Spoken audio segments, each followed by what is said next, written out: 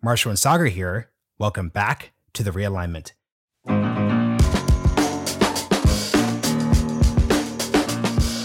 It is, in fact, false that your fourth grader is going into class and having an hour a day between their grammar and their math lesson where it's like, okay, now it's CRT time. Everybody open up your Derek Bell textbook and we're going to learn about that today. That does not happen. But what does happen, and I think that liberals who support this should accept it and explain it thoroughly and advocate for it if they think it is a good thing, which many of them do, is that those ideas are incredibly influential in the professional class world that creates public school curriculums, in the education world, in the diversity and equity inclusion consultant world, which almost every, I won't say almost every, I'll say in the school districts that are wealthy and liberal and tend to make news, almost every one of those school districts has a DEI consultant, probably some kind of staff. Just as it's disingenuous to say, it's kindergarten CRT story hour, it's also disingenuous to say that these ideas don't have any influence in schools, because they surely do.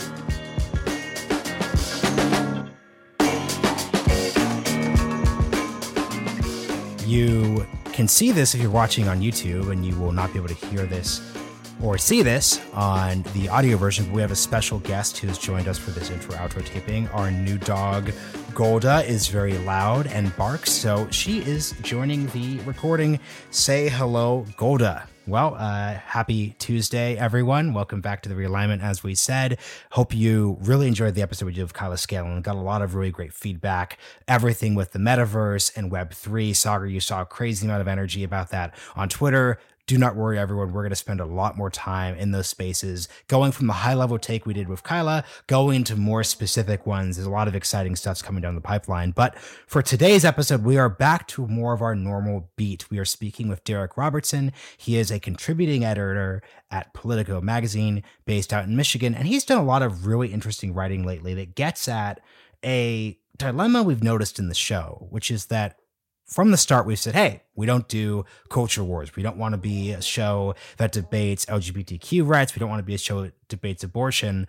But increasingly, there's been a different set of culture issues that impact everything we're talking about here, impacted the race in Virginia, and we'd be remiss at covering. So Sagar, give us a quick little read over of what those issues are, why Derek's writing, and frankly, stuff you've done on Breaking Points relates to it, and how this all comes together in a way that does not violate our commitment to make this not a boring debate zone about trodden over issues. Yeah, look, this is fundamentally an analysis episode. This is an episode with Derek about the new style of conservatism, what I have called barstool conservatism and borrowed from Matthew Walther and others, and how it's going to rule our politics. And the essence is that the quote-unquote culture wars of today just have nothing to do with the 90s. Like gay marriage, abortion, guns, those are static issues. They just don't drive the way that the new set of voters are moving towards Republicans. The ones of today, critical race theory, political correctness, gender ideology. These things are totally and completely different and very distinct from the culture war fights of the 90s.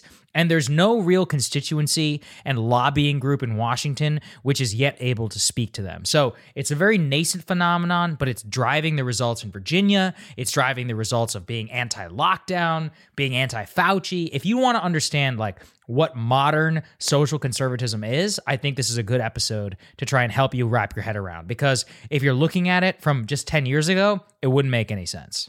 And here's the key thing, too. This isn't just about modern social conservatism. This is honestly about the moderate suburbs. Yeah. Everyone's still unpacking what happened in Virginia last week. But the key thing here is that there is increasing polarization and honest debate around education issues. And look, there's a quick note we have to say. It's frustrating we have to say this. We talk about CRT in this episode. Obviously, we are not literally alleging that people are reading Derek Bell and exact 1970s and 1980s academic theories in schools. But as our friend and, great friend of the show, Ross Douthit, has pointed out, when people say CRT, they are referring to a broad set of ideologies and implications that may or may not be CRT. Obviously, Robin DiAngelo is not literally a descendant of Derek Bell. I'm sure Derek Bell would probably find Robin and D'Angelo very cringe. Idiot, But the reality is, until we find a better, more precise word than CRT, we're going to use the word and phrase CRT to describe progressivism around race issues in school. So if you have beef with us using CRT and you want to comment and write in saying we're being unfair, please give us a better, more precise term that expresses the idea. I mean this totally seriously. I'm asking this in good faith because it's not productive to get caught up in this academic debate. We know what people are basically referring to.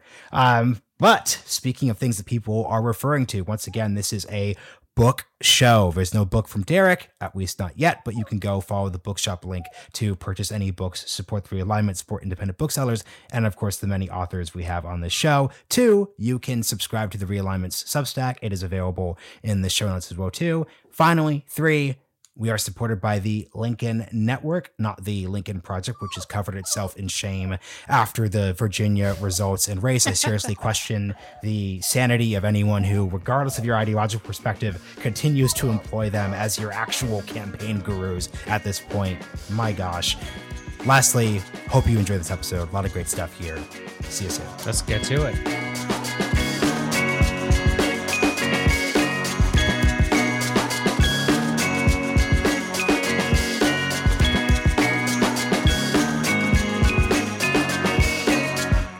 Derek Robertson, welcome to the Realignment. Thank you so much for inviting me on. I'm a big fan. I appreciate it. Good to see you, Derek. Yeah. Derek, this is a show we've needed to do for a while because from the start, we said we weren't going to discuss culture war issues. By that, we basically meant abortion and most LGBTQA rights, debates, etc. Pick how you want to frame that, depending where you are in the audience. However, it's become increasingly clear that whether it's the CRT debate, education in schools, the broader Barstool conservatives dynamic that Sagar's talked about on Breaking Points and you've written about in Politico, we have to address what we're basically going to today refer to as the new culture wars. So let's just start really broadly, then we can basically frame in how would you really delineate between those 1990s aughts culture war issues that we all grew up in and these emerging culture wars that you're spending a lot of time at Politico and are mostly and really internet driven. What's the delineating line here? That's a great question. It's something I think about a lot. Being sort of I guess I wouldn't call myself like a young person anymore. I am in my early 30s, but a younger kind of internet native person. I start to think about how, I was in college or in the early, late 2000s, early 2010s, around the time when Tumblr was a really big thing. And something I started to see was cross-pollination of like the sort of academic theory-based classes that I was taking in college and these ideas spreading like wildfire through Tumblr, essentially. And it created this it was honestly like a very exciting time because I'm making a generalization here, but in the early Obama years, there was kind of a hazy sort of liberal rah-rah, let's go attitude in the hangover of the Bush years. Everybody was very excited about that.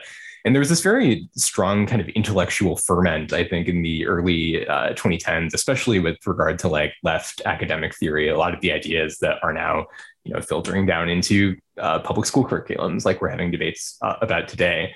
And I think that with that generation of college students, people generally roughly our age, moving into public policy spaces, moving into media, moving into politics, you see those ideas just kind of sprout and take hold. And I think that honestly, when I try to personally pinpoint a moment when I think these ideas really exploded into the mainstream, this isn't scientific, but for me, it really felt like the turn was around Ferguson. Yeah. Just the conversation around race becomes so drastically different than it was during the Obama years. It was technically during the Obama years, but Obama was somebody who very aggressively tried to like downplay the salience of hardcore like racial analysis that became very much on vogue after Ferguson. And then you have it's like a pendulum swinging back and forth, gaining momentum where these ideas take hold.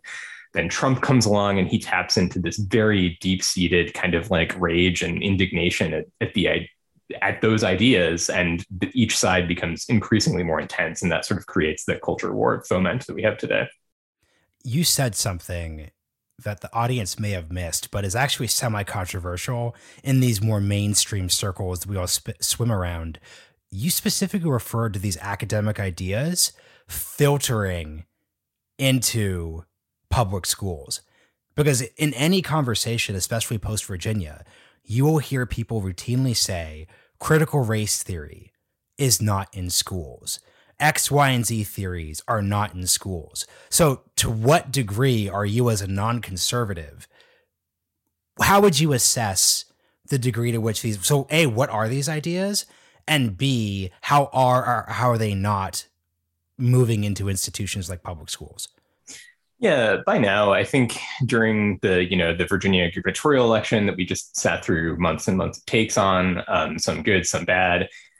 I feel like not everybody, people who are probably listening to this podcast have a pretty good idea of what critical race theory is in a literal sense, because it was pedantically explained by everybody who supported Terry McAuliffe and was trying to sort of reduce these ideas in a way that underplays the extent to which they are influential. And this is something I was, when I got my own take in on election night this week, something that I tried to point out, and that I think Ross Douthat also got it very well in his column that he wrote after the election, is that it is in fact false that, your fourth grader is going into class and having an hour a day between their grammar and their math lesson where it's like, okay, now it's CRT time. Everybody open up your Derek Bell textbook and we're going to learn about that today. That does not happen.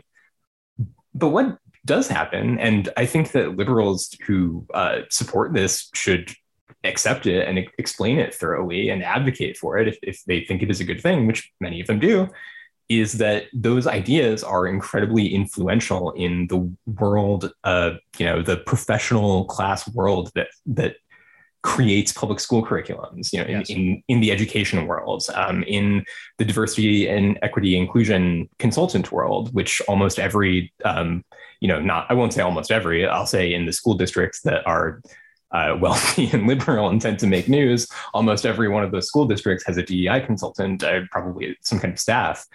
Just as it's disingenuous to say, it's kindergarten CRT story hour, it's also disingenuous to say that these ideas don't have any influence in schools, because they surely do. And they take the form of, just different, I feel like you see a case, every week where some activist seizes on something particularly outrageous to maybe a right of center American that's happening in a San Francisco school district. And it's an assignment, and then we have a week-long debate over whether this is the totality of American education.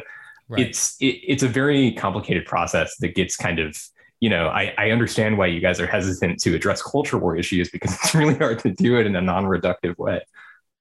It's more that it's not even about, it's about that it becomes embroiled in a set of preconceived notions and is not a conversation which lends itself to nuance for most people. Because, as you said, they're like, what are you talking about, Derek? There was this one time that kids in San Francisco had to sort themselves by this color of their skin. And by the way, that is bullshit and it's terrible. But I'm not stupid, and I don't think that that's happening where I grew up in College Station, Texas. That being said, my mom is a professor of education. I know what the ideas are in terms of what are being promulgated in terms of the new generation of teachers. And a lot of them have had to sit through exactly these DEI trainings. And so whenever BLM is happening nationally and the kids in school are like, hey, what's going on? What type of stuff do you think that they're going to hear? Or in the, segments whenever they have to talk about slavery or the Civil War, it is very obvious that the discussion in the classroom today is not the same as 1992. Now, maybe it shouldn't be. As you said, that's fine. Let's have a discussion. I actually think it should be taught a lot better. But I want to get to the key of something that you said, which is that, look, it's obviously real.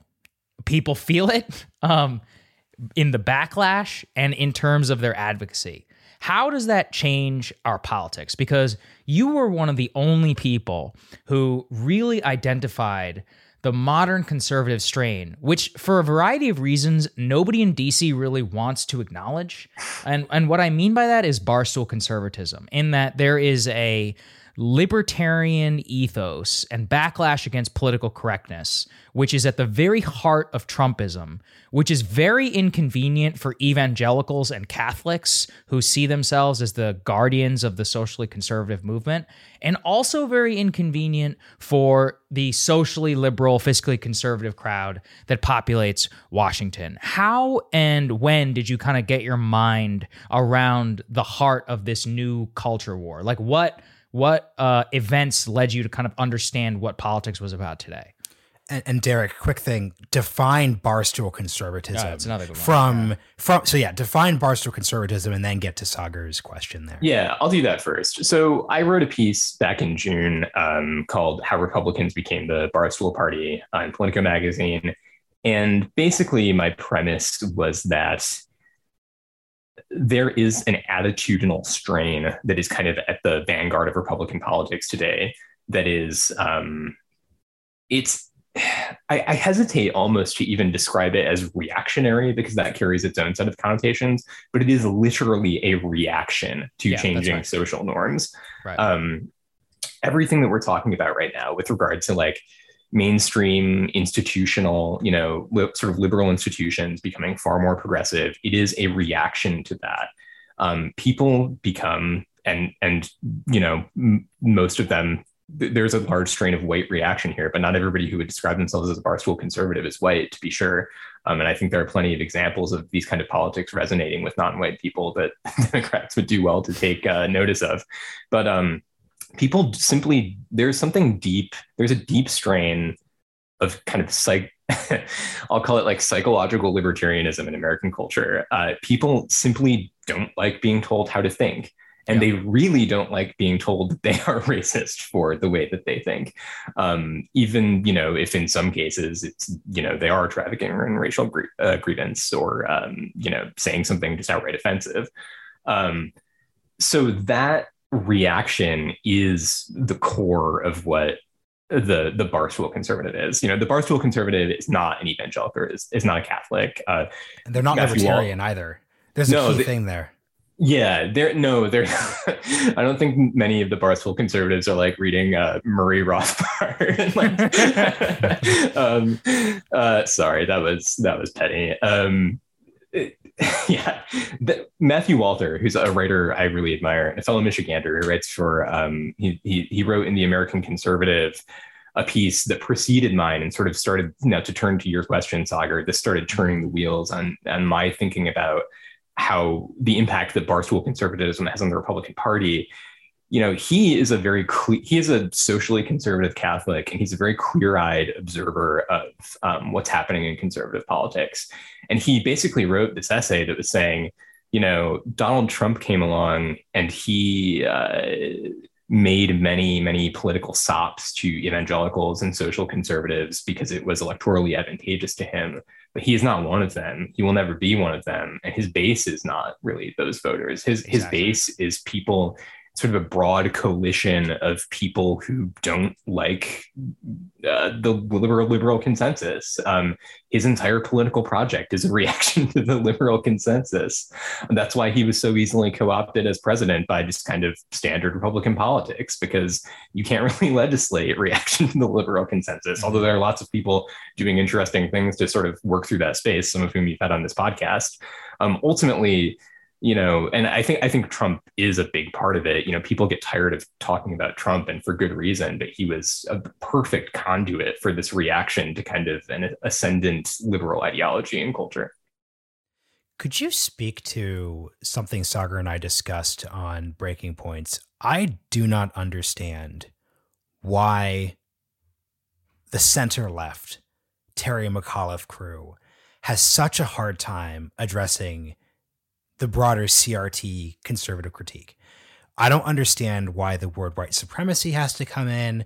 I don't understand why some weird random hyper-conservative parent saying that Toni Morrison is scary.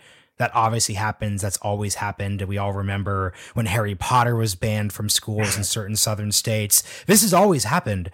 I don't get why Democrats can't, and I'd love to hear what your theory as to why this is such an issue. Why can't Democrats just say, hey, we get it. There are some crazy things happening right now that none of us actually believe in. We think America has a complicated history of race. We're going to teach that history, but do not worry. We will never endorse any ideas that are actually dangerous. Like, that's a very straightforward answer. It's directionally true for how they actually feel. It's so fascinating. And I wonder how this is for you. Whenever we talk to a lot of center-left people on the podcast, like off the record, they'll be like, oh yeah, like Robin DiAngelo's crazy. Whoa, Ibram Kendi, I definitely wouldn't put him in charge of the Department of Education. They will literally say this. So I don't understand when it comes to public performance, why it is just not so difficult to give a pretty center left, oh yeah, we get why parents are scared of these crazy things. Don't worry, we're not doing those things. But we also, like you, don't want to have racist children. So I just deal with my frustration. This is a therapy session, effectively. Yeah, I mean, as a center-left liberal myself, this is something that I think I may have at one point literally talked about in therapy. So yes, let's do that. It's getting a little soft boy here. We need to be careful. We'll get to that in a bit there too. That's another episode, another one of my Politico Mag pieces I'll direct people to. So to answer your question, I will say this with the caveat that like I am a sort of more of a cultural critic and observer. I haven't reported on this. I know there are lots of people who are embedded in this world who I'm friends with and, probably have more like fact-based, informational takes on this that are very interesting and they're out there. I would, if I had to venture a guess, just based on, living in the space, being in, liberal world, I think that it's a combination of two things. One of those things is that the donor and activist class is far, far, far, far, far more liberal and progressive than the average actual like liberal voter, the median Democratic voter, let's say. And you don't want those people mad at you because they're powerful and influential in politics, just as social conservatives and evangelicals are powerful, in sort of backroom Republican politics. The uber progressive donor and activist groups are very powerful in Democratic politics. That's just reality. They do. Liberty University, that crew is far to the right of American politics, yet they have significant sway in the Republican Party. These people are far to the left of the Democratic Party in American politics, and they have serious sway in the Democratic Party because that's just how politics works. So I think that's a huge part of it. Another part of it is honestly that it is still kind of like a Trump hangover thing. This is something I saw you mentioned McAuliffe at the beginning of this. McAuliffe is not like Cory Bush. Like he's a boring, like liberal white guy who's been literal Clinton Democrat. Right? Yeah. Literally Clinton a financier. That was his entire career was raising money from rich people. Yeah, he's like blue. He's like a donkey blue shirt Mitt Romney, basically. Like. And yet it's impossible for him to let this go because I think that probably some people in like the Democratic consulting class mislearned the lessons of the Trump era, where they think that you can paint somebody like Glenn Youngkin as like Trump, which is just like absurd. Not true. It's not true. It's untrue. It's also insulting to voters' intelligence. Like clearly. There are many people in Virginia who were Biden Youngkin voters, and like they weren't fooled by this message. But it's like Trump's style was so singular that he was able to unite this very unlikely coalition that gave you the 2018 blue wave, and that turned Arizona and Georgia and Pennsylvania and Michigan and Wisconsin blue in 2020, and Trump's sui generis, that's the one thing we can all agree on. And I think that Democrats have this hangover where, people will see the Republican brand and think Glenn Youngkin is a scary racist, but people aren't that simple. Like people are, voters can be weird and unpredictable, but they're like a little more sophisticated than I think a lot of people are aware of or would like to believe. Yeah. And it's very true. I think you should just trust people and, you can make a case. It is funny. I heard some retconning of Virginia. They're like, why didn't Terry McAuliffe criticize Glenn Youngkin for being Carlyle Group CEO? And it was because he was also an investor in the Carlyle Group, which I find just incredible. Right. In terms of, go ahead. I was just going to say, Glenn Youngkin was also like advocating for teachers to get a pay raise. Like right. These are not stock Republican or reactionary politics. I mean, Glenn Youngkin is conservative, and yes, he played up the real anxieties that parents had, some of which were rooted in discomfort with talking about race. But it's nowhere near a Trump campaign. It's just, like I said before, I will say it again. I think it is insulting to voters' intelligence to pretend that it's something other than what it is. Yeah. So where do you think it goes from here, Derek? Because it's interesting in terms of the Republican side, and also teacher pay. That was something that was, I think it was paved by DeSantis. I did an entire monologue right before the pandemic back in February. DeSantis was going on this whole tear about creating the highest, salary for teachers in the entire country. It was one of the single most popular things that he did in the state of Florida, along with like Everglades protection. So, pre-pandemic, there was like there's a lot of stuff going on there. And I've been thinking recently that there's a reversion to the mean happening here. And so in the future of our politics, kind of what do you see the 2022 election here to be about? Because the Republicans have learned something very simple. All we have to do is be directionally more to the center of the median American voter than the Democrats are on critical race theory, lockdowns, closing schools, the economy, inflation, all of these things. And we're just going to win. Even though, let's be honest, not a single one of those things is going to be solved under a Republican House or even under a president, as we saw under Donald J. Trump as president. And yet, we still have not seen like a liberal consensus, as Marshall is saying, as, hey, this was real. I mean, even if you saw Biden in his response to the Virginia results, Derek, he was like, oh, well, basically insinuated if we passed the bill, it might have helped. Look, honestly, they could have given everybody $6,000 and Virginia probably still would have gone red. And I just don't think that they've been able to process what exactly has happened here. So where do you think that this will play out both in 2022, but also in 2024? And then for the 2024 one, include a Trump version and then a non-Trump version. Yeah. Oh, that's a really interesting question. This is something I've thought about a lot because I think what you said about sending out more checks was very trenchant, because something my Politico magazine colleague, Michael Grunwald, said on Twitter after the Virginia election, which I thought was very unfortunate, but very true, which is that there's not a lot of evidence from recent elections that concrete policy changes have a lot of effect on how voters vote. Voters vote on their gut feeling. They vote on their cultural analysis, which or gas prices. Which guys, the president has got nothing to do with gas. I don't know how many times I have to say it. Right. I think literally every time I've seen a "Let's Go Brandon" post in the wild, it had something to do with gas prices.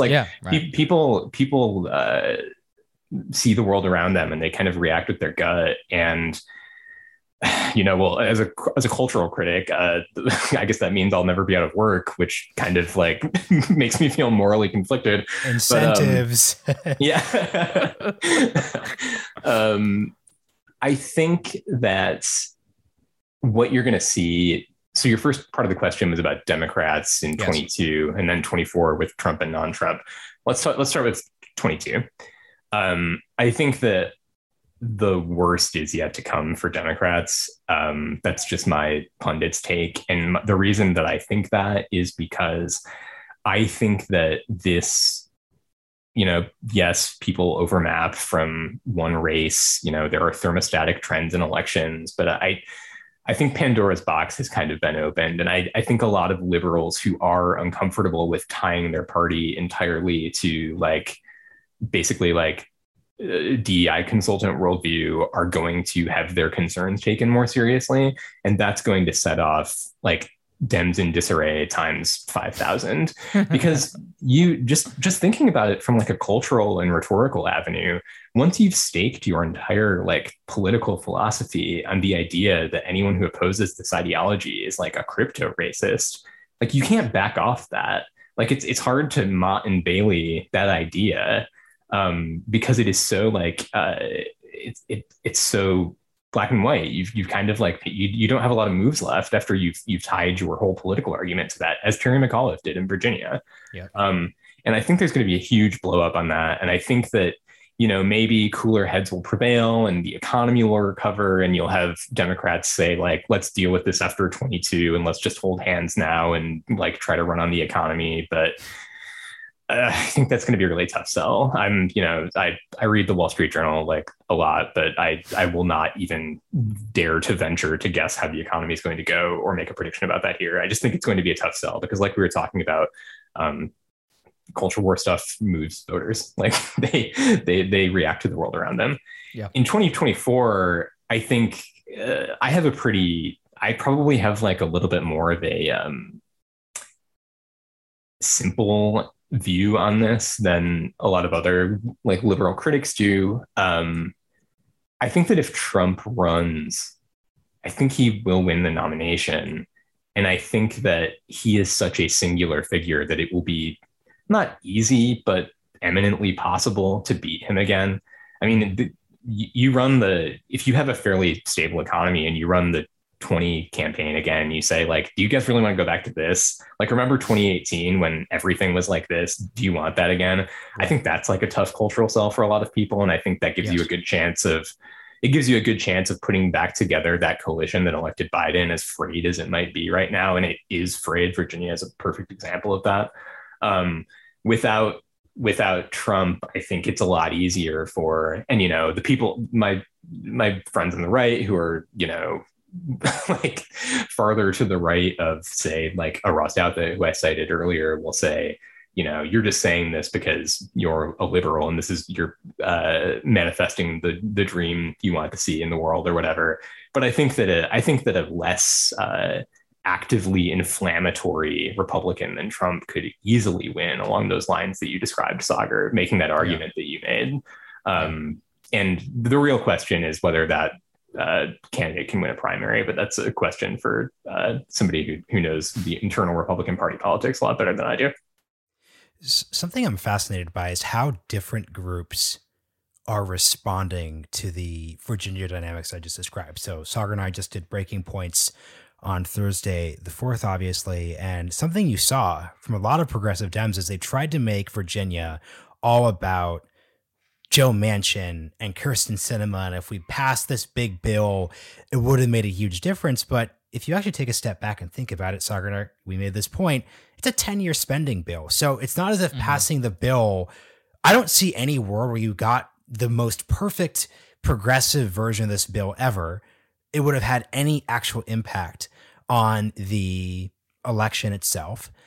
Therefore, the dynamics of that race probably didn't come down to a specific economic progressive package. How do you see the progressive squad responding to these DEI dynamics? Because what's so fascinating about progressives, no, not even progressives, like the Democratic Socialist left is half of them are radical Marxists who hate identity politics. But the other half, and I would probably put AOC in this category, she's definitely woke, but she puts the economic stuff in front of her. Bernie's operationally in the same category. They seem to be in a place where they don't really know what to do in this scenario. If you're Bhaskar Sunkara, you say, of course the crazy radical woke stuff didn't work. Economics is primacy. Right. We don't believe that to be the fact here. But if you're AOC and Bernie, how do you respond to what just happened? Also in New Jersey too. This isn't just a specifically Virginia dynamic. Yeah, I think progressives are kind of like stuck in the torture chamber with this because, especially, like the Bhaskar Sunkaras of the world. And I find this writing really enjoyable and read it quite frequently, but like in terms of mass American politics, you can't divorce, and I like hate when people use this term, but like I will just use it as shorthand right now, but you can't divorce like quote wokeism from like the broader progressive economic project. Yes. Because they appeal to the same, and this is where I'm very sympathetic to both of these things. To the average person who's not, like a super hardcore, like an ideological person or a politics nerd who's reading Jacobin or who's like, who has like a hammer and sickle in their Twitter handle or whatever, like the average, I'll call them the normie progressive, because I know many of these people, the normie progressive reacts the same way to arguments for economic fairness that they do to like wokeism. What do you mean by that? Can you explain that? Because I think they both appeal to just kind of these fundamentally, just as I was talking about how the Barstool Republican kind of represents this inchoate American desire to not be told what to do. Like the constituent parts of like the AOC Bernie wing of the Democratic Party both appeal to this other very strong American ideal as represented probably best by the New Deal era, that this should be a fairer country. It should be a fairer country for everybody. And that there are groups in this country who have been historically marginalized and that who require special amelioration through policy or, through the way we think or through the way we order our institutions.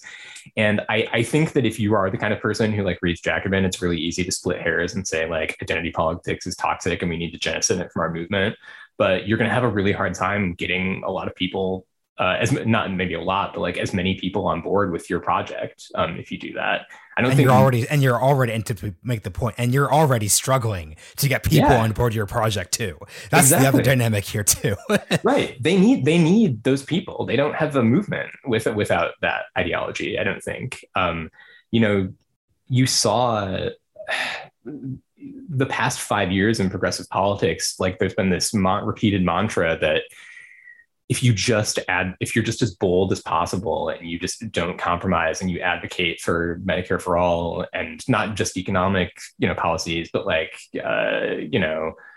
prison abolition or like the Israeli boycott or something like that, that you will inspire people with your radicalism, people to come out of the forest and like join you like Lord of the Rings or something. And like they do that and those people don't come. You have to work with like the electorate and the voters that you have.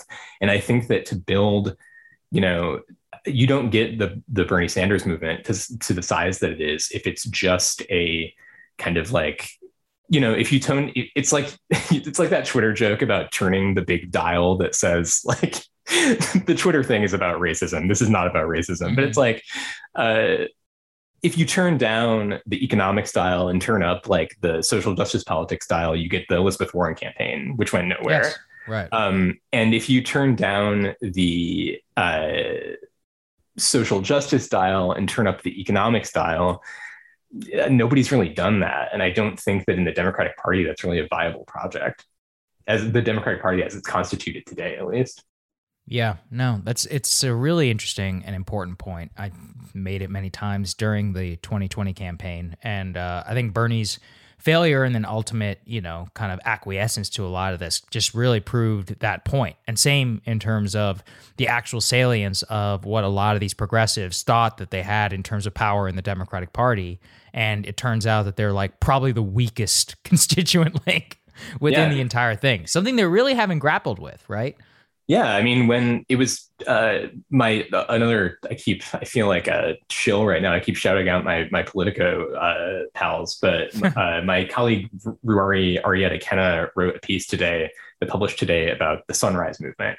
It's kind of like a wither the Sunrise Movement. What role do they have in this world where Joe Manchin can just kind of like put his hand out and keep them at bay like Scooby-Doo and Scrappy-Doo? Yeah. And Manchin says in it, and who are they? And who is this? We actually haven't talked about the Sunrise Movement before. Who are they? The Sunrise Movement are kind of like a great example of what we're talking about.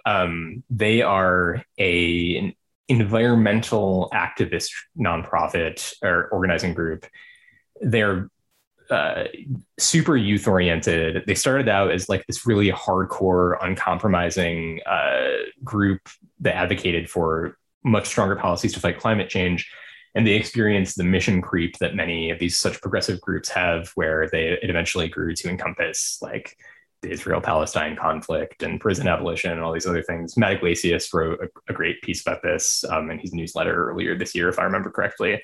And they find themselves in a position now where Joe Manchin is quoted in this piece as responding to their demands for the current infrastructure bill by just saying, elect more liberals.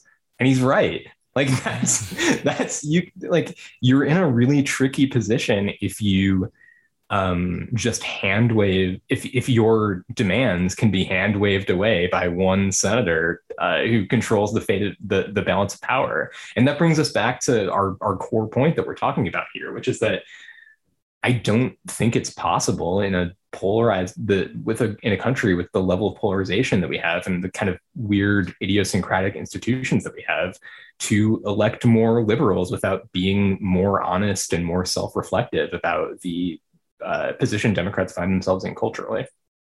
You know, I want to speak to something that came to mind. It's a theme I've been increasingly interested based on just what you're saying, which is as a result of, let's just say, center-left progressive people obviously controlling, this isn't a conspiracy theory, but just controlling entertainment, cultural inputs, government at the, you know, in the small g sense, the technology industry, et cetera, you've really seen the muscles of just politics, like small p politics, just decline. So, and you see this across the folks who we're talking about here. It's funny. A lot of people are tweeting things like, progressives, you're super ticked off that the spending bill isn't as big as you want it to be. This is a terrible bill. Walk. Let the bill fail. And I'm like, hey, you realize that Kirsten Sinema would probably like that if it happened.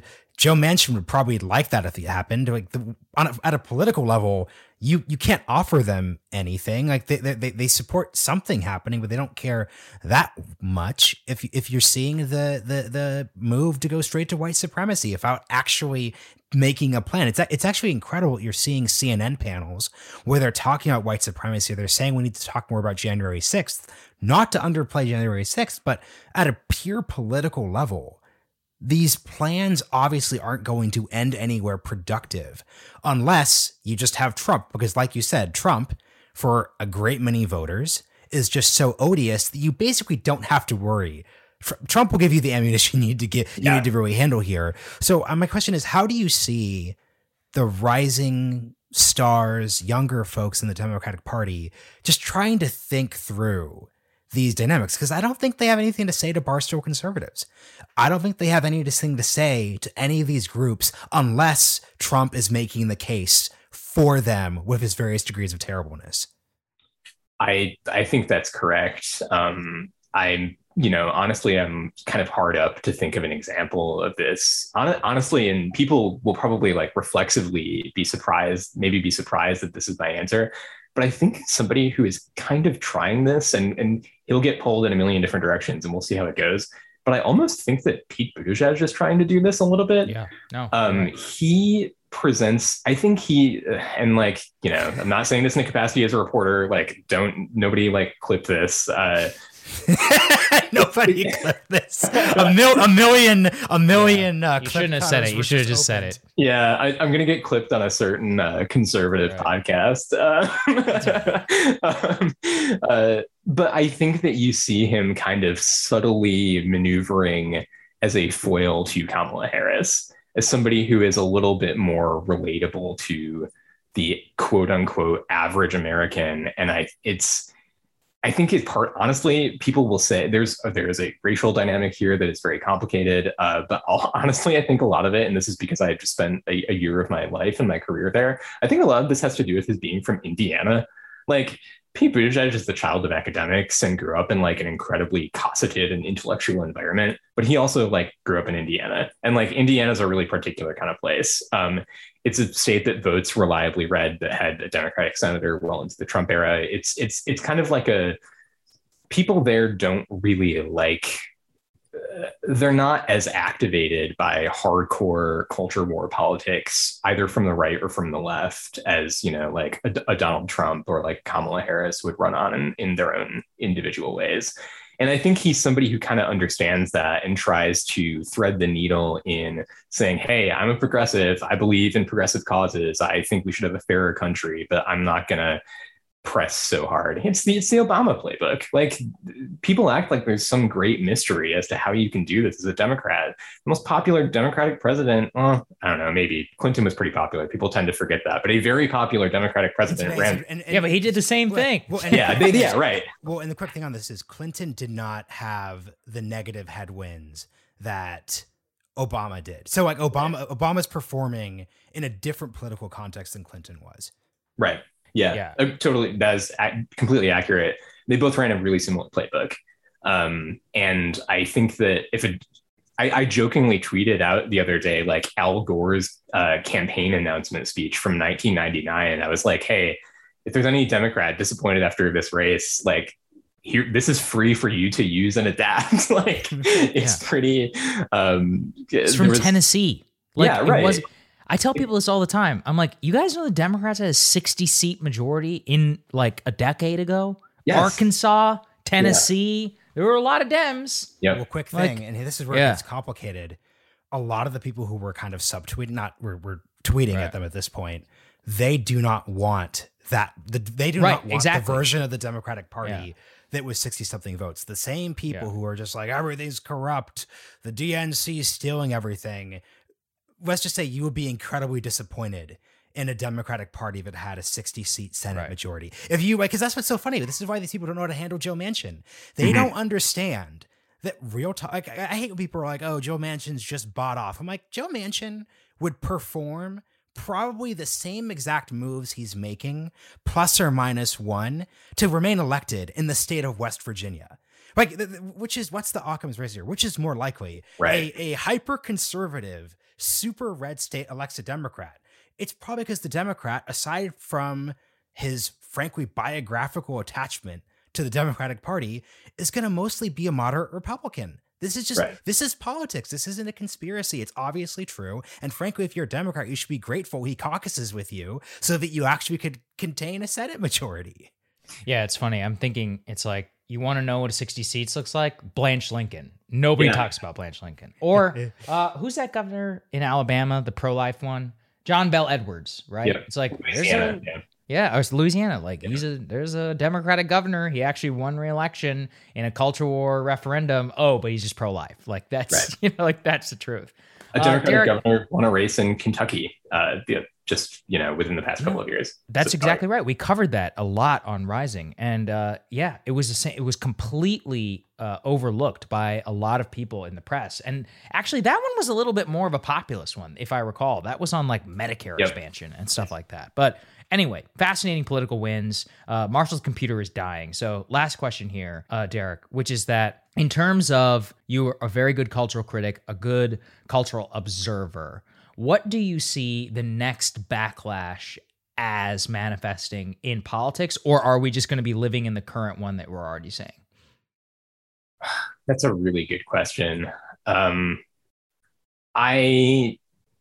Maybe this is just kind of like the narcissism of, being within center left liberal world, but I do kind of see, let me think about this for a second, because I do think that the trends at play in the Virginia governor's race that we just saw are I think that's just kind of starting. And I think Republicans are going to be campaigning on that for the next however many years until Democrats change their stripes.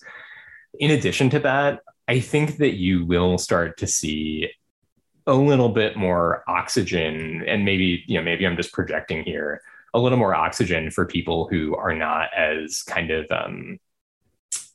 Pharisee-like about cultural politics within the Democratic Party, kind of standing up and stretching a little bit more. I don't know in terms of a popular backlash what form that will take, because this is, I was just listening to Barry Weiss's interview with Robbie, excuse me, I don't know why I said that, Rob Henderson, where he was talking about the idea of luxury beliefs and cultural backlash, where, I think it was Barry who was talking about how she had a friend who says that this is actually these trends are somewhat predictable. And this idea appeals to me as a cultural critic. It's what he thinks about pop culture a lot, where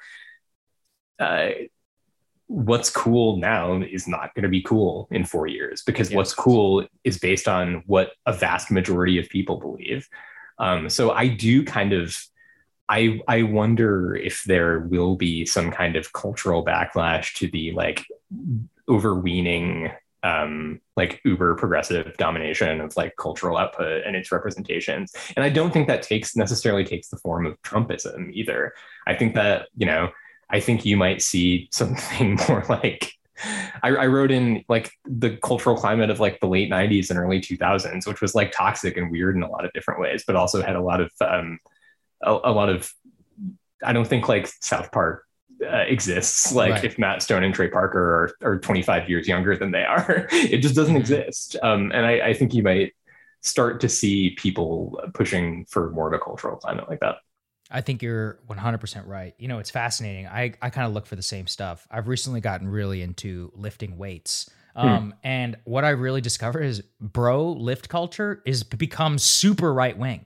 And I'm like, what happened? Like all of a sudden, all my favorite guys who are really into lifting weights are like anti-vaccine mandate. They're like, bros, we got to take care of our health. They're like, bros, they're like, stay away from all this like nonsense out in the politics, like get out in the sun. It's very culturally counter. And yet at the same time, Derek, these people are not pro-life. They like don't give a shit about gay marriage. They probably all smoke weed, or they're like fine with smoking weed. But then they're like posting memes about Dr. Fauci. And I'm like, something's happening here, right? Like, I'm not sure exactly what that is, but personally, I would bet on that. And I do think Barstool conservatism is probably the best encapsulation of all of that. So anyways, man, really appreciate you joining us. You're going to have to come back. We'll do a much longer episode too after the next election. One of my personal favorite, authors in the mainstream media. So thank you very much for joining us, man. Appreciate it. Thank you, Sagar. Thank you, Marshall. I really appreciate it. Yeah.